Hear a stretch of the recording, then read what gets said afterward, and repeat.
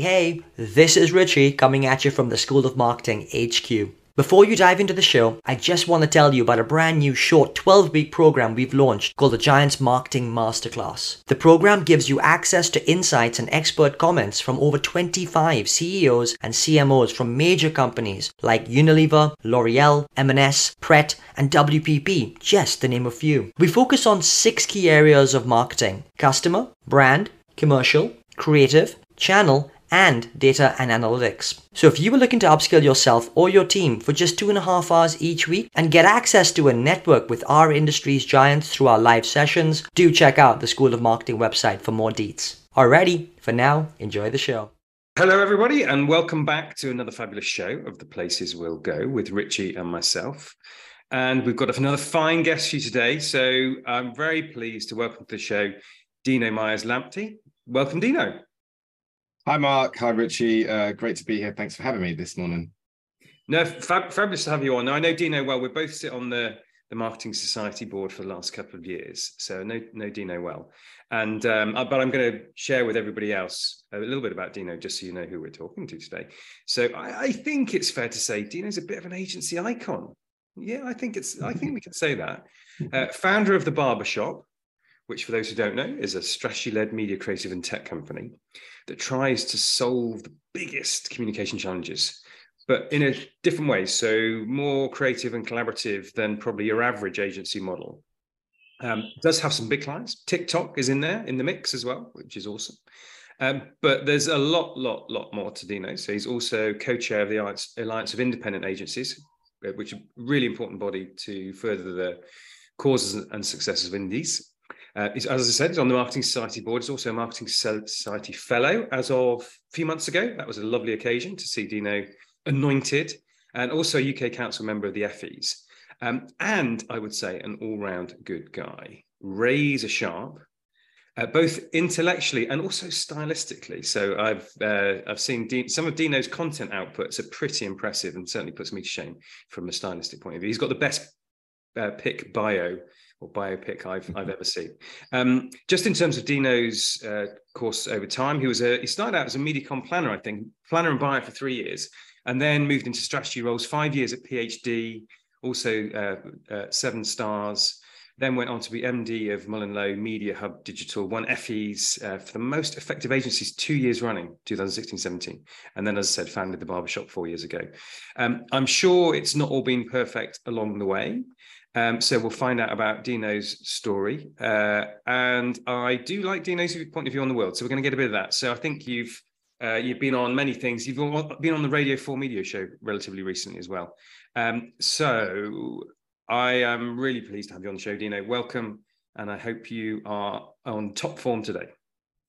That's a fantastic introduction. Can I take you wherever I go, Mark, just to repeat that as I walk into rooms? Sold. Sorry, Dino.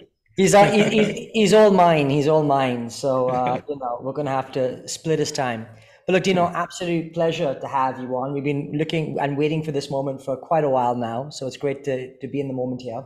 How are you? How's the last couple of weeks been for you? It's been a good last couple of weeks. I've done quite a lot of things that have been packed in, I think. I had my son's birthday on the weekend. I went off to visit a friend in Zurich who was at Davos, which is a whole nother conversation of things that we could divert into. But we managed to be, get up a mountain and ski in minus 20 degrees C, which was the coldest I've ever experienced anywhere. Luckily enough, I survived that. No frostbite. Came back.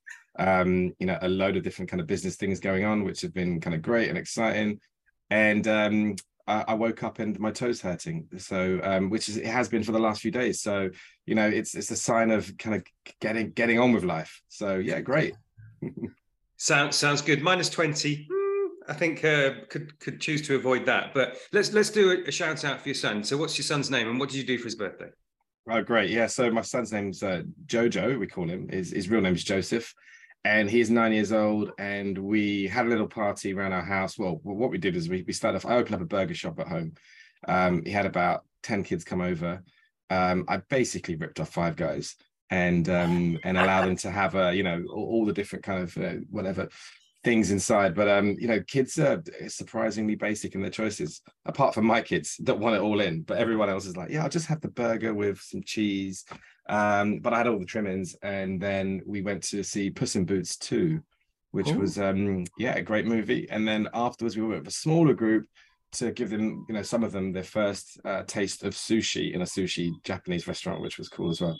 My So God. pretty jam-packed. And then some kids stayed up late. That was it, really.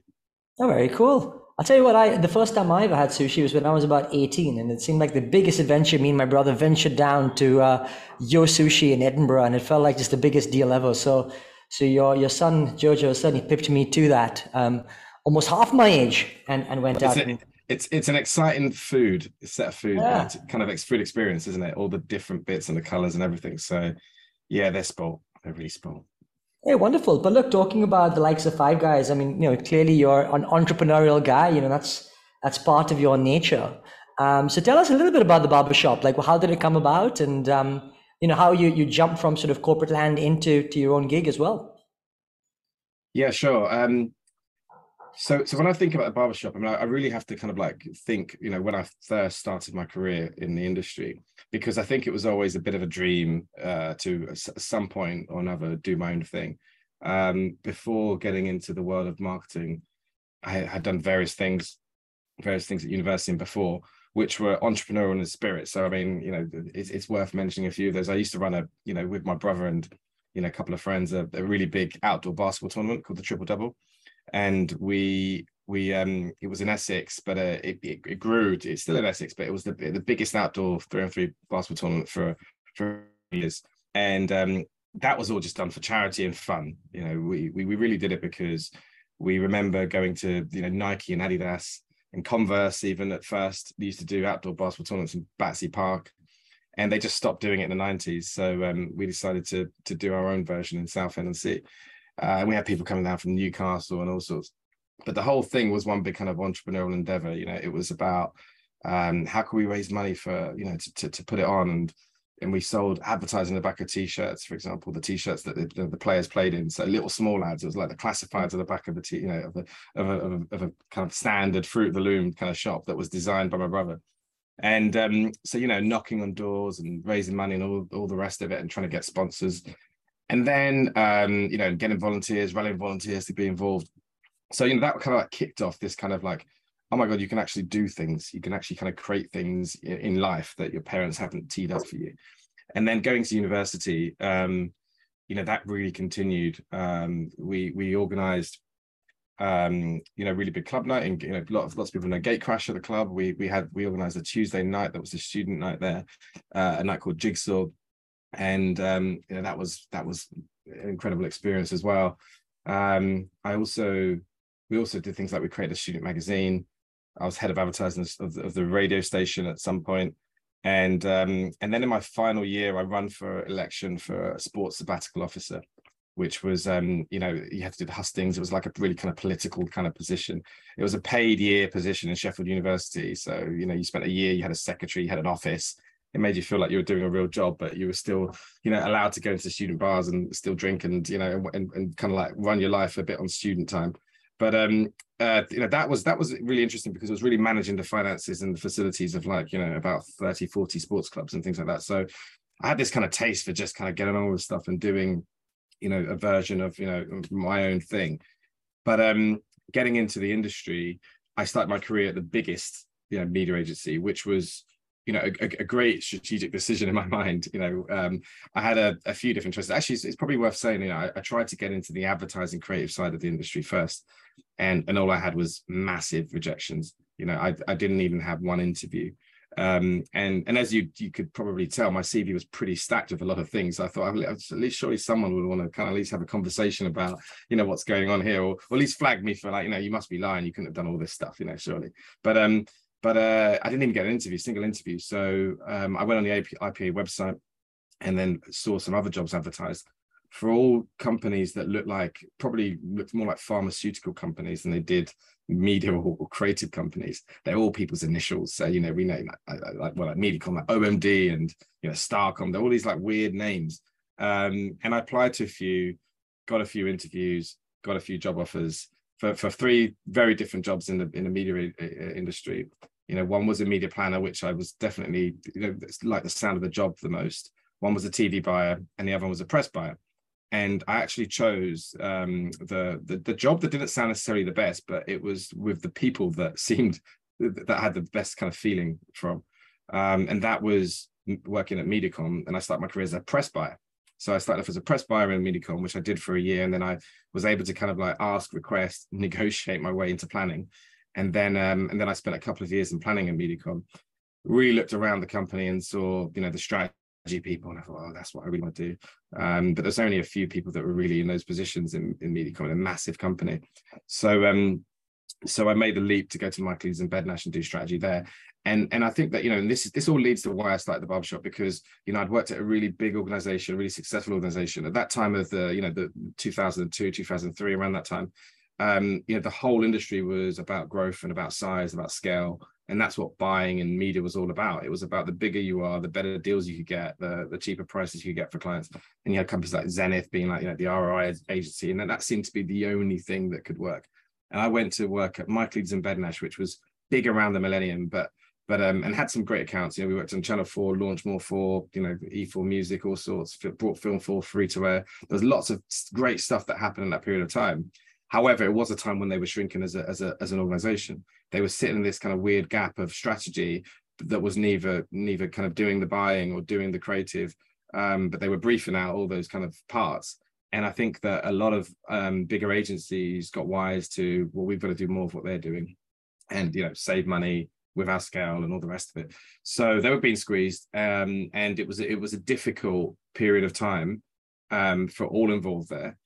But it was an incredibly immense and intense period of learning and being thrown in lots of different scenarios. But I think that at that point, and the significance of starting a barbershop is, at that point I pretty much decided that it was impossible to do my own thing and to create a business that would be successful in the marketing industries, because they were an example of a business that was strong but was shrinking because it was being crowded out by the really big kind of growing large global organizations. And then I went to work for PhD and Rocket, and I worked for Rocket, which was kind of sister agency, joined at the hip to PhD, because I still wanted to have that element of small, a bit more kind of responsibility and control, doing things slightly differently, having a bit more kind of input into the running of the company. But pretty much at that time, I was convinced that it wasn't really going to happen to do my own thing. And but it was the story of the 7 Stars was the thing that really kind of changed my mind about that. Because almost like it seemed like against the grain, there was a company that was growing, that I was hearing about, and that was winning, the odd award in places. And then I was contacted by a headhunter that I kind of knew and trusted, because he'd only ever got in contact with me about 4.5 years later, before when I was leaving Michael Leeds and Bednash, and he got in contact with me about a job that I very nearly took, that would have been, on paper, the best job for whatever, the 25-year-old, whatever age I was at the time, which was to work for Wieden Kennedy in Amsterdam, and that was to work on Nike, Heineken, I think it was, or Carlsberg, I think, and also EA Games. So it was sport, booze, and gaming, and which is absolutely incredible. And I actually went over there, and I met Tim Kennedy and the team, and it was like the best experience ever. I was so kind of convinced, but life and circumstances weren't ideal at the time. My wife, now girlfriend then, was doing her architecture course still, 7-8-year whatever course it was, and hadn't quite completed it. We were buying a house, and there's all these kind of complications going on, where I was thinking about, I'm gonna have to commute Monday to Friday Amsterdam. That's possible. Anyway, and they procrastinated quite a bit on just kind of giving the proper offer and things like that. And at the same time, I had interviews with Rocket and MEC, for which I got 2 job offers, and I was being pressured for a decision. And I actually chose Rocket. So at that point, so back to the whole 7 Stars thing. I was contacted by that same recruiter, and he said, here's a great opportunity. I think you'd be perfect for it. They kind of, a reputation in buying. They're really strong there, which surprised me, because they were a relatively small agency. And he said, but they need strategy, and they haven't really got a strength in strategy. They want to grow and build a strategy department. So I entertained it and met the founders and was inspired by the founders, and then joined and then was there for 5.5 very successful years of rapid growth, and really seeing how the underdogs can really compete and win and beat and grow, but also for very sensible reasons that were the things that really surprised me was they could buy cheaper than the bigger companies. You know, things had changed, you know, the market had changed, things had changed quite dramatically, things were being bought in a very different way. And that inspired me a lot to feel like, you know, yes, that there was a possibility of bringing this kind of dream alive. And I very much only left the 7 Stars with a view of doing my own thing, but almost the route along the way and the path was being persuaded by the CEO of Mullen Lowe to come and pretty much do what I'd done with the 7 Stars to Mullen Lowe's media hub. And it was the words. There were 2 things that kind of flipped it for me, really, because I had no real reason to leave the 7 Stars other than I know that if I'd stayed, I would have never done my own thing, because it was almost, there was no real reason to leave, in a sense. And the words were, he said, what's the worst that can happen? Either in 5 years' time, we would have brought back the full service dream, you know, so we would have brought and connected back creative, media, technology, brought it all back together, and we'll be celebrating and singing as heroes. Or in 2 years' time, it will all have failed, and we've decided that, you know, let's go off and do something else, you know, and we'll do something else. And I was like, brilliant. I was like, well, you know, he seems to be supportive of this kind of like alternate path if it needs to be that way. And I thought that's the kind of, you know, that's the rod I needed, the poke or whatever, just to, you know, and I think that you need, I've always thought that, you know, entrepreneurs, like really successful entrepreneurs, are either like, you know, at one end of the scale, in terms of either end of the scale, they're either, you know, it's the last resort and they haven't, you know, got other options. So they've got to just kind of go for it and throw the dice and take that massive risk. Or at the other end, where they really don't, you know, the consequences are not as significant. What's the worst that can happen? They've got that kind of safety net, and they know they can fail. They know they can fail, so they do it, and they do it with confidence and ease, and it makes it successful. Because, you know, in the most successful entrepreneurs that I've worked for, I've seen a real difference compared to the people that have been employed in big companies in terms of how they make decisions, how they take, you know, kind of rejection and setbacks, but also how they think forward and how they think, you know, beyond the immediate term and think much more kind of longer term. And I think that gives a massive kind of advantage in business, basically, the ability to kind of, you know, react and make quick decisions and be brave and bold. So yeah, so really, you know, I went to the company knowing that, you know, my kind of route and my desire was to do my own thing, and then the other kind of part of the decision was about making me a managing director rather than just a strategy person. So I was always, you know, ever since kind of leading MediaCom, I always had strategy in my title, and it was really important to me to get exposed to the parts of the business that people wouldn't ordinarily allow you to be exposed to, because they were the boring parts, or boring, let's say boring important. You know, people always say, oh yes, you know, the important parts, whatever, you know, the finance, this or that, which they are important, but they're not beyond your capability to learn and understand. You know, they're more kind of shiny, exciting things, potentially, yeah, of course, but really, everyone should be getting an understanding of the boring parts, you know, the HR side of things and things like that, the legal side of things. And I think that, you know, just as a general theme throughout our industry, I think one of the big kind of problems and challenges of our industry is it pigeonholes people very, very quickly. And it goes, oh, okay, you need 3 years experience in this, or you are this, you are that. And then people just follow that path because they can't get another job because they've only ever done one thing. And they started off as, you know, inquisitive, interesting people that wanted to get into creative industries because of the fact that they are generally, you know, creative, think differently, interested in humans and all sorts. But then they're put into a specific side of the industry and told, oh, they're not allowed to come up with ideas, or they're not allowed to do strategy, or they're not allowed to do negotiation and buy. And that makes us all more weaker as a result of it. You know, the way in which we can learn from lots of different people in different departments, and really, like in any job, the first 3 months you're going, what the hell is going on? I don't understand what's going on. You know, the next 3 months you're going, okay, I get this. This is incredible pace. I get this. And then after that, you're going, you know, what was the big deal? You know, in terms of this is all kind of like knowledge now.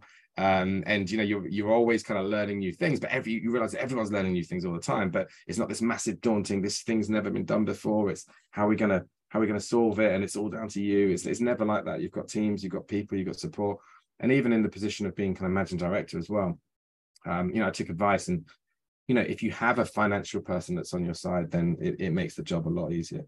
If you have a financial person that's not on your side, it makes the job a lot harder. So yeah, a long story. Well, I'm exhausted. I need to lie down. You talk about rocket. I mean, there's a literal as well as a metaphorical thing. Triple double basketball sounds amazingly fun. Of course, you were head of advertising at the university, I think radio show. I also was a sports president or sports officer, athletic union officer at Nottingham. So I don't know if you know Bonnie Hayward, but she maybe have been a few years ahead. Yeah, that sounds very much rings a bell. Yes. 1995 to 96, Bonnie was my oppo. She was at Sheffield, I was at Nottingham. And then, of course, great choice to start Mediacom. And shout out to all the folks there. That's Mediacom bookend my career. Started with Mediacom at Mars and ended at Direct Line. You said something really interesting. I mean, amazing story and trajectory. And you said something about entrepreneurs make decisions and recover from setbacks. It's different. It's a different mode, a different pattern of thinking. So tell us a bit more about what that entrepreneurial decision making and recovery and resilience is from your point of view. Yeah. I think about it quite a lot, and in terms of what is the difference, and when you're starting the barbershop, I thought about founders, and I spoke to a couple of people that I wanted to be co-founders, really, because I didn't want to really do the journey alone. And one of the things that I realized was not a lot of people have that entrepreneurial kind of bone, I guess, and it's that kind of like appetite to take a risk, but not to be kind of too tied by it and to kind of all consumed by it, really, because I think that it's one of those things of you have to make a lot of decisions that can have a lot of potential kind of impact, and financial impact, financial insecurity, and all the rest of it, and you've got to really kind of like think through what's the worst that can happen, but at some point the worst that can happen can be pretty bad if you overthink it. So you've got to almost stop yourself from thinking about what the worst is going to happen. It's like, well, what's the worst happen? Yes, okay, but that's not going to happen, right? So I think you need to. There's a thing that I kind of like termed, which is well, I've got about 4 books that I want to write, and I'm convinced I'm never going to have the time to write them. So I just tell people, like going to the gym in January or to get a personal trainer and saying, oh, I'm losing weight or whatever, suddenly makes you feel like you have to do it. But one of the titles of the book is called Forgettability. They've all got good names. That's it. That's about the one kind of consistent theme about the books. But it's the ability to forget. And I think that there's a power in almost having a poor memory, in a sense of, poor memory for certain things, a poor memory for like, hard times, pain, like suffering, like, the awful things that can happen. And I think that entrepreneurs share that same thing, that same kind of asset. Because the ability just to get on with things and go, okay, well, that didn't work, but I'm not going to stop and get hung up by that. I'm going to just do something else, or next time I'm going to make it work, or really work out why it didn't work, I think is the really key thing. And I think that the people that I know that I would say are less entrepreneurial, overthink certain things, think very personally about things, think about how it might affect themselves, their reputation, and go down that spiral of concern. When if you have a relatively poor memory for certain things, then I think you kind of like, you just don't remember the last time it felt bad. And also, I think you also think that, oh, people won't remember that, whatever, carry on. And the thing is as well, I think that, go through an experience of bad experiences, like every agency I left or I was at, you could definitely dwell on certain kind of bad experiences, even before being in the agency world. But in hindsight, you always look at them as good experiences in terms of, not good in terms of they weren't kind of, but they were definitely character building in some way or form, where you learn how to navigate a certain situation, or that made you do this thing, which was really weird and different. But next time that comes along, you're prepared for it, you're ready for it. And I just think of a career and a life when you haven't had those things, you would feel very vulnerable, you would feel very, insecure, because you don't know what's going to happen and how you're going to deal with it. And I think you have to have those experiences. You have to force yourself to have those experiences when the consequences are not so significant. When you haven't got kids, mortgage, all the rest of it. You got to do it when you can. Honestly, that's really quite profound in many ways, and I absolutely love the notion of forgettability. And I think for all of us, as we've probably traversed these last couple of years have probably a few things that are, worthwhile just thinking about. Maybe we need to just put them to the back of our minds and sort of move and brush off. So I love that notion. Really, really cool. Dino, I want to kind of turn the page a little bit on the conversation. And I know how much of a champion of diversity you are across our industry. Like us, and the reason why the School of Marketing was founded was very much on that same ilk.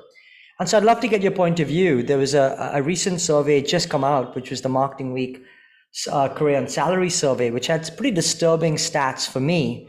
And maybe you've seen it, but the upshot was when looking at salaries and average salaries for different ethnic groups, it came out that someone like myself of mixed race, or someone like yourself who's Black, actually had a significant disadvantage throughout our careers, compared to white people. And it really upset me, and it almost made me take a deep breath and go, can I actually champion this industry anymore when that's the status quo? Can I drive in? Can I truly feel passionate about getting more diverse talent into our industry when actually that's the reality that's going to be faced? And I don't know if you have a point of view on it, or how more generally you see the landscape of bringing more diverse talent into our space.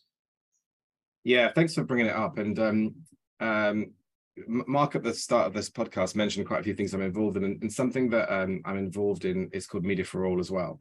But it's two other things. I mean, Media for All and Brixton Finished School as well, which is very similar to the purpose and point of School of Marketing, and united by trying to get more people into our industry, get more diversity in our industry.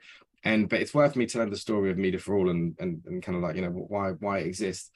So Naren Patel, really through talking to a few people, myself and others, over the course of, a couple of years, probably mainly at awards dues, where everyone's kind of like having a good time, and you look around the room and you go, hang on a minute, you can spot the diversity very easily, because, it's kind of like a sea of color, and there's very little differentiation in the color, particularly those that go on stage to collect the awards. And that's one of the things that's always struck me, unfortunately, is because people sometimes celebrate the diversity, but yet the awards dues are really the people that people choose to take to the functions. They pick, and they go, right, this is my team, you're going to come up and celebrate with me.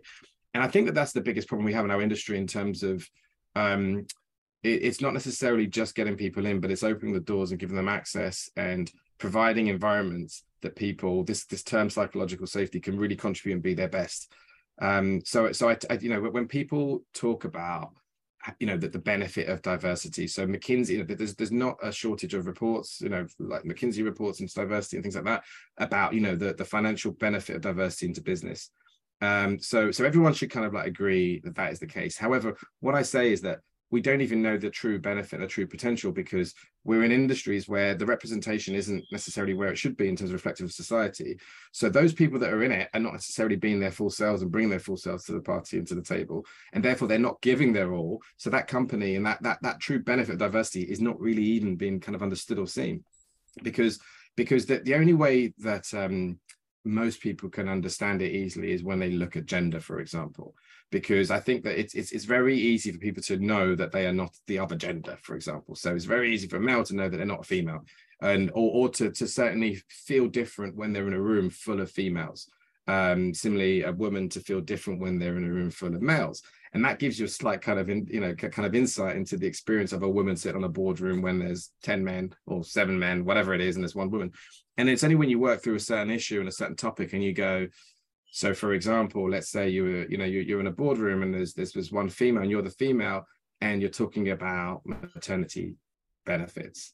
And you think, is that woman going to say truly the same thing that she would say if she was in a room that was more balanced, that was 50-50 male, female, or the other way around?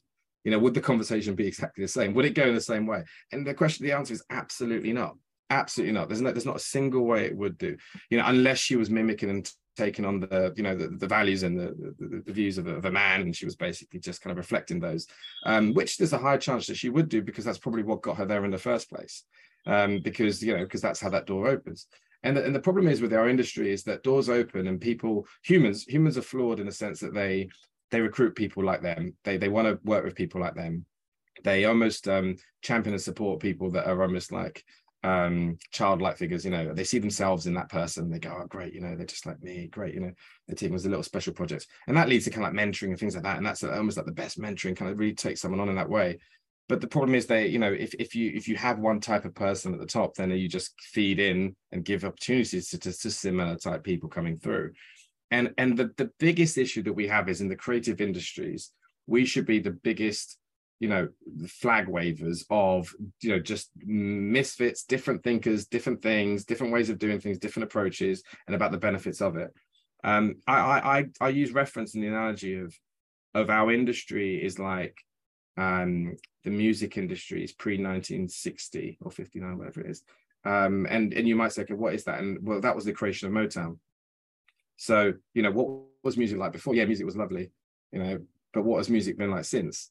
You know, when you think about what, you know, a completely diverse organization brought to the industry and what it is kind of like since kind of propelled, you know, all the different genres of the different styles, all the different ability for people to create their own things and come out of nowhere and become stars and all the rest of it. You know, it's incredible. We're at that kind of like, you know, early stages of our industry, really, because we haven't had this kind of input of diverse people with the permission to create, permission to do things differently, permission to really bring themselves to the table and learn from other cultures and experience and all the rest of it.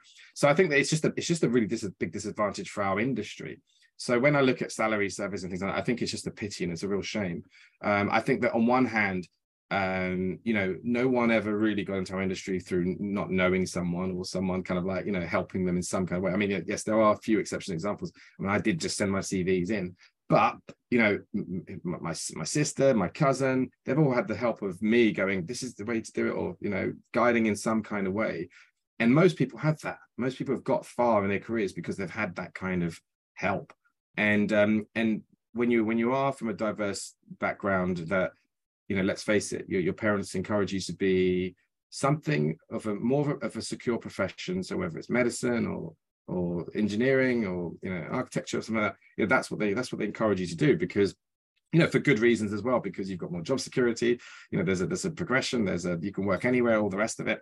So when you're going into a bit more of an experimental place where there isn't this set path, then it's rightful that people are slightly more skeptical about, you know, your progression, how you're going to do in that place. But then people don't know the rules of navigation. So they don't know that when you get in, you're not necessarily going to be treated fairly or paid the amount you deserve unless you bring that negotiation to the table, unless you really do understand your value that you're adding and always make that case, you know. So I think it's really important to have networks like Media for All to help people progress through. We talk about recruit, but also retain and rise to the top as well, which is really important. You can't forget those other elements of it. But the last thing I'd say about this is if the pay gaps will make you weep, then you wait till they publish the bonus pay gaps. You know, that'll make you even sadder, unfortunately. So Dino, Richie and I were very privileged to talk to John Amici a little while back, and he said, you know, he's tired of this. It's glacial. The progress is glacial. So in that context, what would be your call to action to everybody, the industry and everybody individually? Not an easy question, but what would you say? Yeah, it's not an easy question, and but I've had the benefit of thinking about it for a long period of time. You know, there's not been any shortage of kind of panels, discussions, and reports, and all the rest of it. So my answer on it is really quite clear, I think. I think it has to be taken out of the hands of the people that are, you know, sitting around a table and deciding the strategy about how to do it. If this was a client brief, I think we would have solved it a long time ago. I think there's two parts of it. I think that firstly, we need to just demand more transparency on data at every level.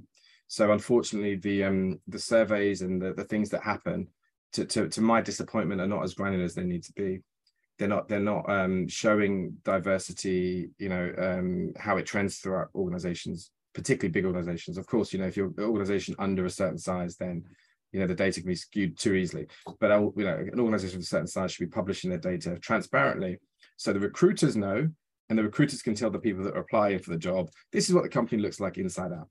You know, so you know, I want people just to know, you know, I want talent, diverse talent, to make better decisions in their careers by going to the places that actually care, that are moving the dial, that are actually showing progression, and have got the people at the top going, I endorse this company, they've been brilliant. Because there are those companies out there, but the problem is they're being clouded by all the other companies that are claiming to do initiatives, but really just not putting enough time and effort and attention to the details and the areas. I mean, it's all well and good, launching an initiative because you think it might benefit people, but if the results don't improve, then you've got to go for a different plan.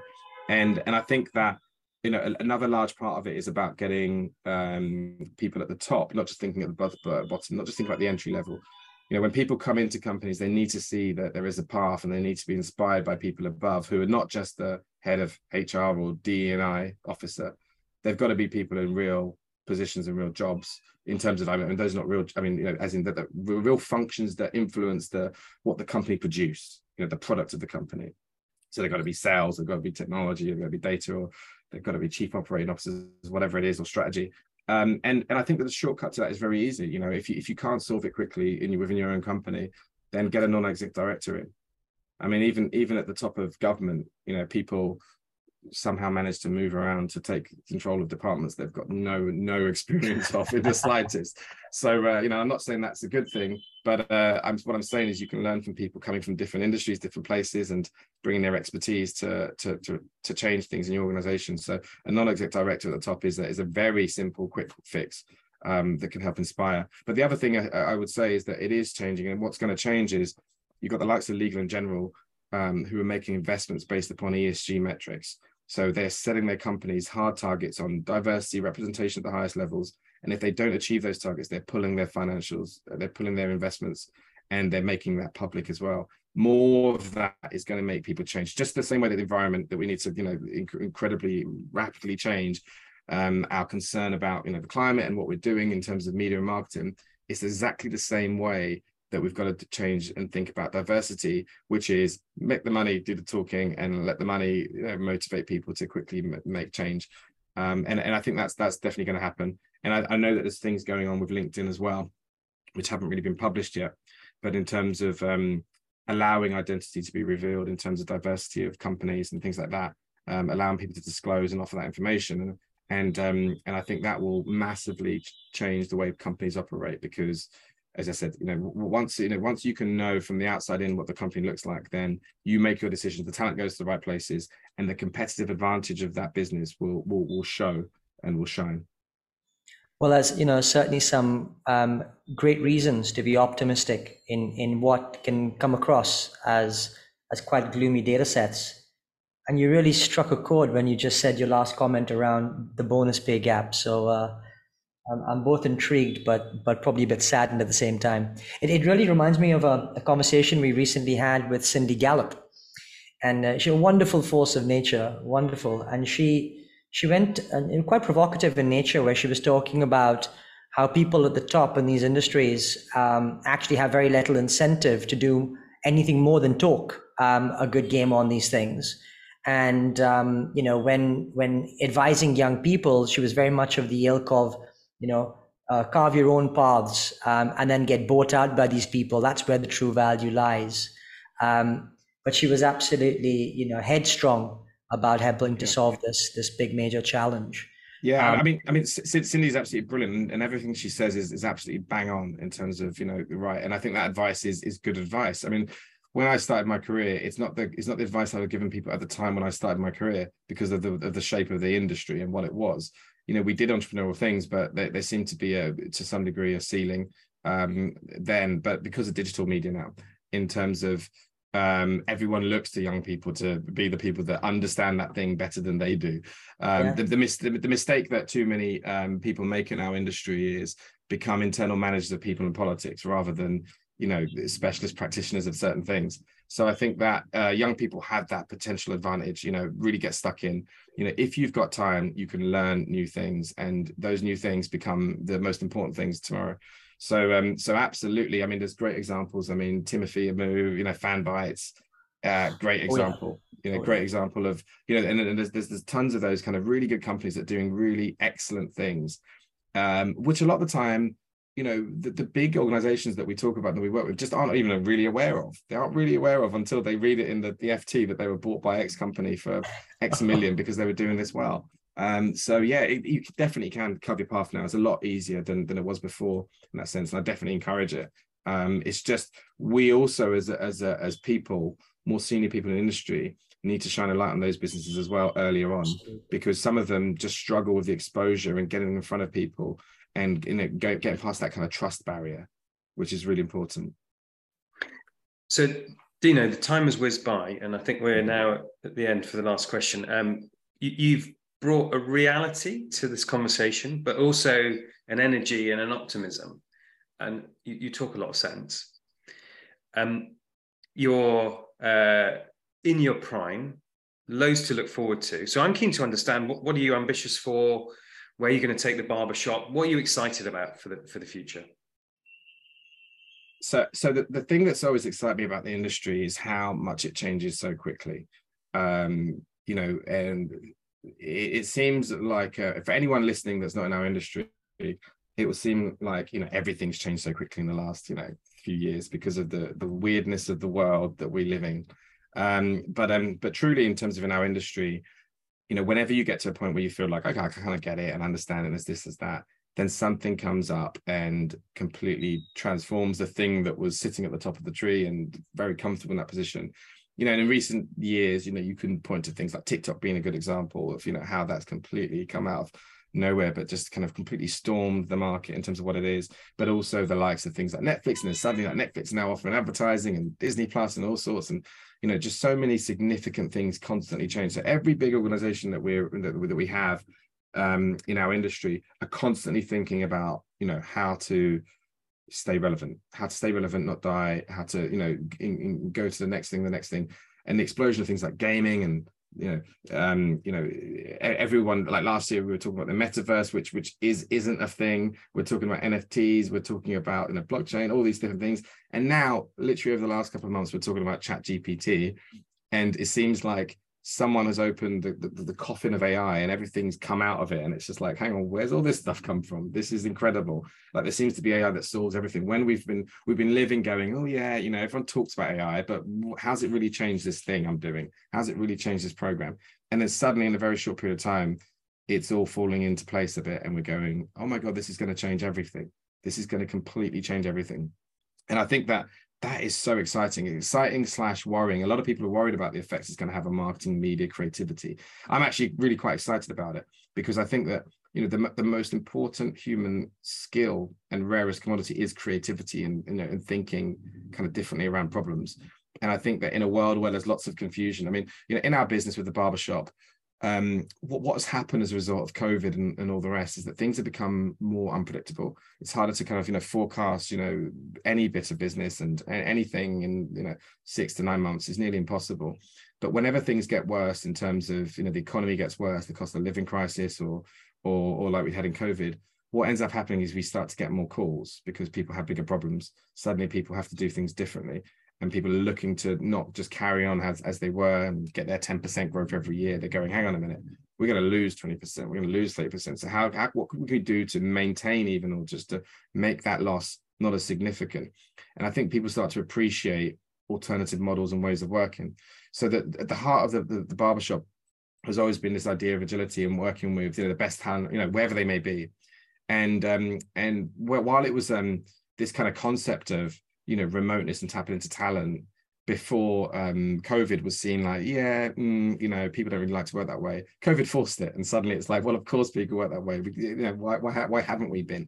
And what it means now is we can tap into talent around the whole world, but there's also a lot more people that want to work flexibly on their own terms, do their hours they want to do around, taking the kids to school, and all these kind of great things that's come off the back of it. So we've got access to more talent. But really what my kind of view is, which I had originally with the barbershop, and I want to explore a bit more, is become a bit more of an enabler for consultants that want to be doing their own thing, and help facilitate that with the central resources of the barbershop, but help to bring in extra different bits of expertise as a one fit in thing to the barbershop. And I call it kind of like a franchise model, but allowing people to set up and start and grow different outposts of the barbershop that always work within our kind of formula and way of working, but bring something new and different to the mix as well. So as an individual, as an entrepreneur, as a consultant, you have that security of, well, I can go on holiday. You know, I've got a team that can do some runs and some research and can do some things and can do some handling, some back end things. But also you've got, you've just got a team to brainstorm off and things like that. But ultimately you're running your own business like an entrepreneur, and you're benefiting from that. And I see that as a global thing as well.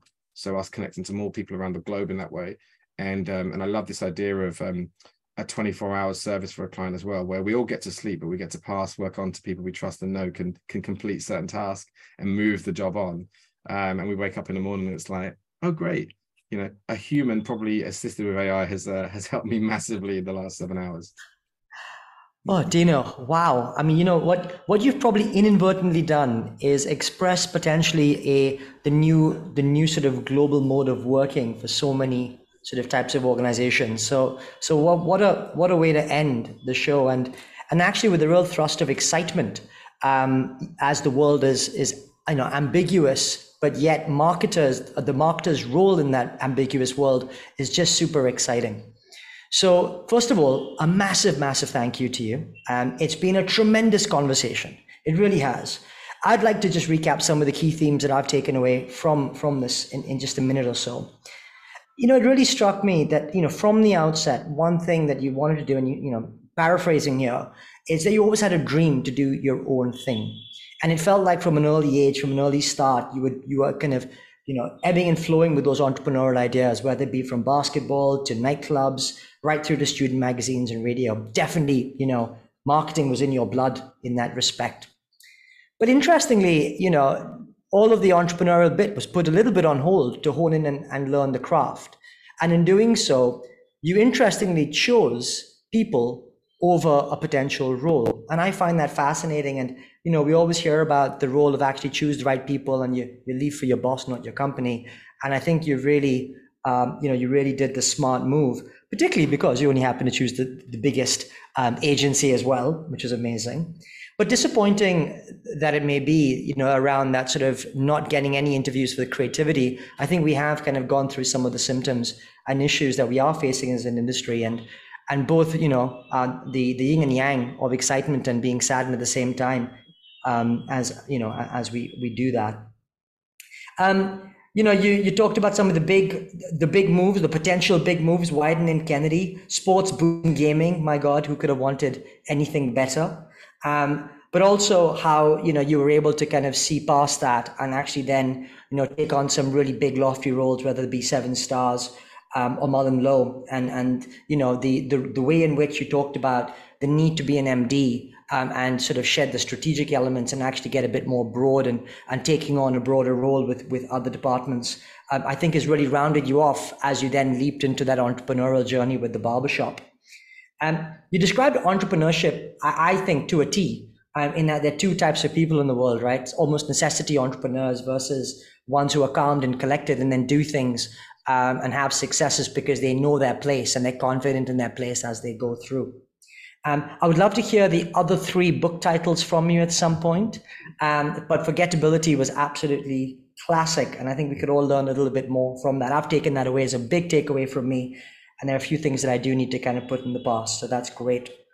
A lot around diversity and actually the role of psychological safety and making people safe in their role, not just to facilitate people coming in, but actually keeping them there and making them live their own selves and be themselves. I love the analogy with gender and gender in the boardroom as a great analogy for us to think about. The final thing, of course, just around that sort of changing industry landscape and a reason to be positive for all of us as marketers. We're not getting people into a defined pathway. We're actually perhaps the slightly more risky option, but with risk comes reward, and with risk comes a great journey to talk of. So Dino, I hope I've done you justice, but it's just, again, from me, just a massive thank you. It really has been an honor.